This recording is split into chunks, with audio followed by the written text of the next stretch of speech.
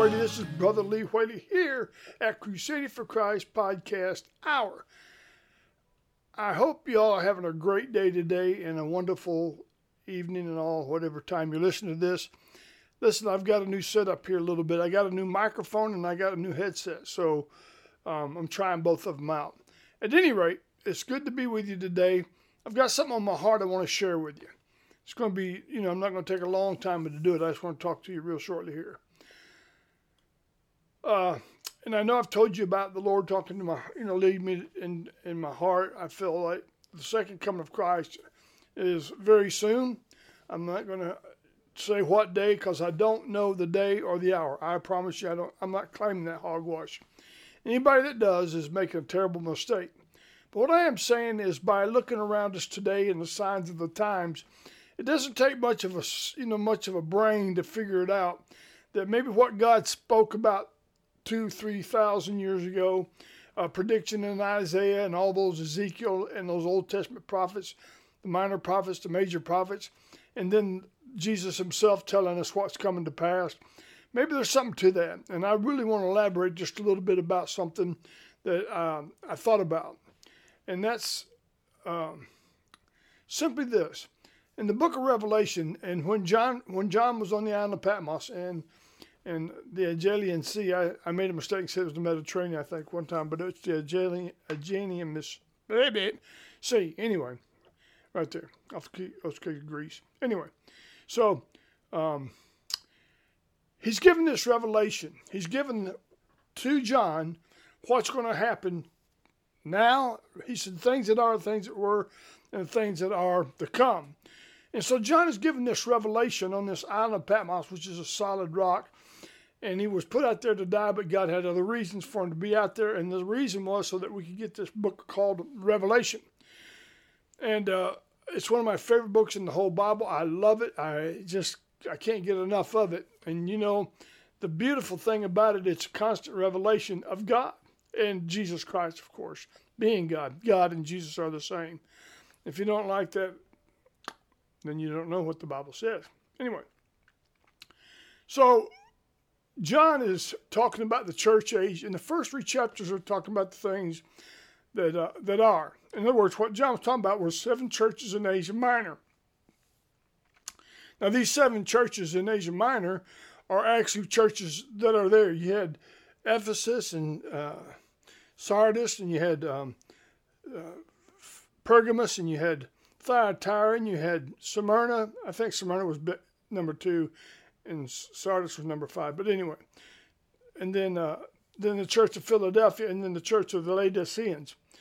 And these churches have got things, when you study them, there's just amazing what's going on in the churches. And these were actual churches in Asia Minor, which is modern-day Turkey. But I don't want to talk about that a lot. I just want to talk about this situation. John was in here. And God told him to write these things down. Now, the things that are the things that he sees. He sees these 7 churches in Asia Minor, and he writes letters to each and every one of them. And some of them are commendations, some of them are exhortations, all these kind of things. But the point I want to make, all of it's 100% true. That's what I'm trying to make. It's all 100% true. These were actual churches. They were actually there. They actually know where they were at and all that. But then, after chapter 3, something happens. And the Bible says, John said, after these things, after this, after what? After the church age. I know a lot of people don't believe in the rapture, but you will. I do, and I'm going to preach it and teach it till I die. I mean, that's just 47 years of Bible study and teaching. I'm 100% sure that there's going to come a time when Jesus is coming back for the church, which is his children. The born again, the ecclesia, the called out, ecclesia, whatever. Anyway. Trying to speak a little Greek there. After this, I looked up, he said, John now, and I behold, a door in heaven was open. Remember in 1 Thessalonians, 1 Corinthians, I heard a trumpet say, come up hither. This is the trumpet in heaven, and the voice which I heard was a trumpet talking with me, which said, come up here, and I will show you the things which must be hereafter. And he said, and immediately I was in the Spirit, and behold, a throne was set in heaven, and the one that sat upon the throne. So John predicts a day that the Bible says the church, this is what we interpret it as, is called out of the world. Why? Because for the next, after chapter 4 and 5, where the foundation is set for the things that are coming, and it talks about the church age, and then the marriage supper of the Lamb, all that's going to be happening. And so at the same time, the world's going to go through 7 years of tribulation, the Antichrist. You heard the Antichrist, 666, 144,000, all that kind of stuff. So it's remarkable, isn't it? I love to talk about it. But here's what I want to talk about today. He has given us a warning. He has told us what's going to be going on, and you read the epistles, and you read the gospels, and there's so many signs, what we would call signs today, that would say, okay, we're getting really close. But then there's something else I want to talk to you about. Most of us that are alive right now that has any age on us at all has heard or seen the movie about the Titanic. And I'm not going to go into any great detail on that because I don't know all the major details, but there's tons of it. And we know that the Titanic was a ship that was built by the greatest ship makers in the world at that time. It was the most luxurious ocean liner ever to be built. It was absolutely the cream of the crop. I mean, it was the best. And as a matter of fact, there was a statement made about that ship that said, even God can't sink the Titanic, which was a heck of a statement. Because we know the end of it. But if you didn't know the end of it, you would definitely be thinking, well, this is built by the best men, and they were the greatest shipbuilders, and they had all the luxuries you could ask for. Matter of fact, the crew and the passengers and everybody else, there was no question about this was going to be a great voyage. Everybody wanted to go to America on this ship. Of course, we know that the very rich people did, and most of the people that was on the ship were very rich. Millionaires, some of them millionaires. But here's the point I want to make. They said that this ship could never be sunk, that God couldn't sink it. It's built so great that they've done everything in their power to make it unsinkable. Well, I'm not going to go into all the details of the story, but you know that was April 14th and 15th in 1912, right? There was approximately 200 or 2,200 passengers on board. They didn't have enough lifeboats, and they didn't have enough equipment to handle if the sink, because the ship couldn't sink. But we all know the fate of what happened that night. Well, here's why I'm saying that. These people were warned. The Titanic hit the iceberg. The iceberg opened the hull of the ship, and water was coming in. And the people that built the ship, that were on the ship, knew that the ship was going to sink. But the stories are told that there was hundreds and hundreds of people that just didn't believe the ship was going to sink. I mean, because it was told to them the ship was not going to sink. It was unsinkable. God couldn't sink this ship, which is probably not a good thing to start off with.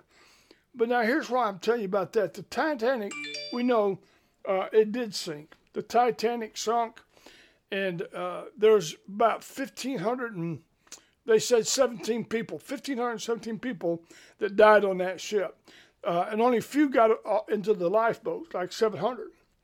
But you know, the Bible says, straight is the gate and narrow is the way, and few are going to be that find it.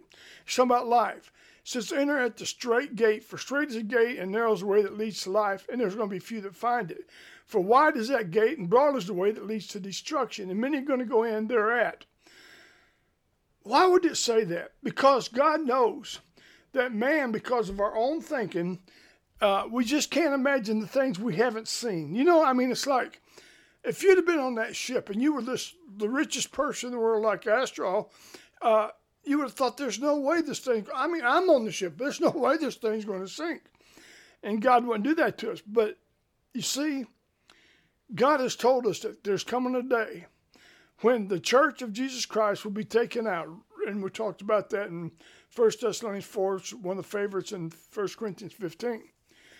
Also, I'm trying to say, just like the people on the Titanic, they didn't believe it. They wouldn't believe it. There's no way this thing's going to sink. And as they got it got closer and closer as the ship was sinking, could you imagine those people that's still on board? There's some of them, they said, wouldn't even put the life jackets on. We're scrambling for those life jackets because as that water started coming up into those last places where everybody had gathered, and it started coming up, and it was ice cold. I mean, ice cold.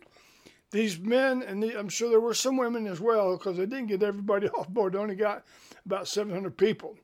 As a matter of fact, that's another thing. The lifeboats were just barely full. I mean, it would hold like 65 people, and there was like 17, 18 people on the lifeboats, because they still couldn't accept the fact that this ship was going to sink. But as it started getting lower and lower and lower into the water, the reality set in.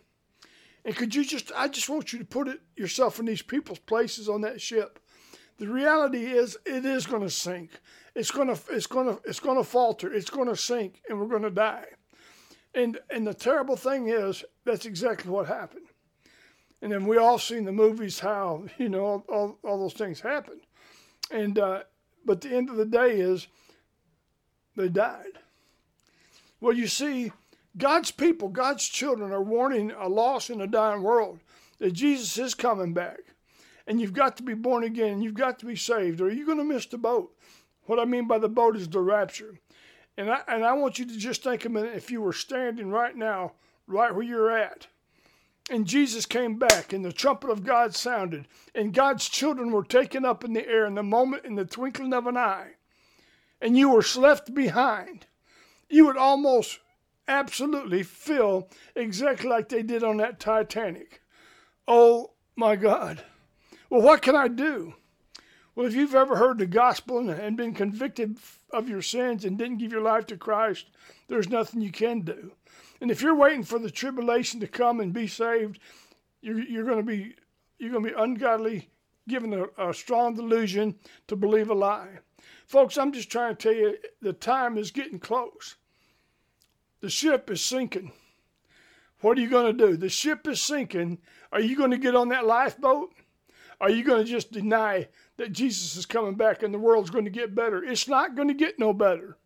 The Republicans may win, and the Republicans may take the House and the Senate, and then eventually take the presidency back. But that doesn't change anything with God's timing, for he's coming. The Jewish people are looking for their Messiah, and so is the church. I just pray that you're ready to go to heaven. I really do. I love you.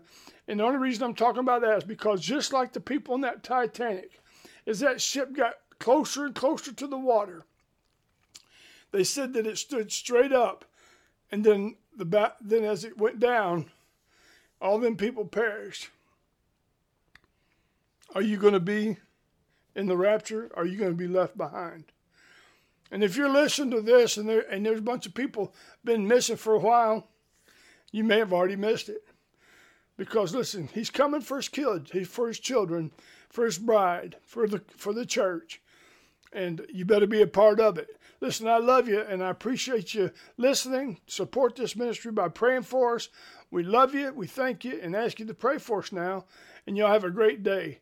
And we'll talk to you again real soon here at the Crusading for Christ podcast hour. And I want to thank the old past again for their great song, Oh, What a Savior. Amen. Amen. Oh, what a Savior.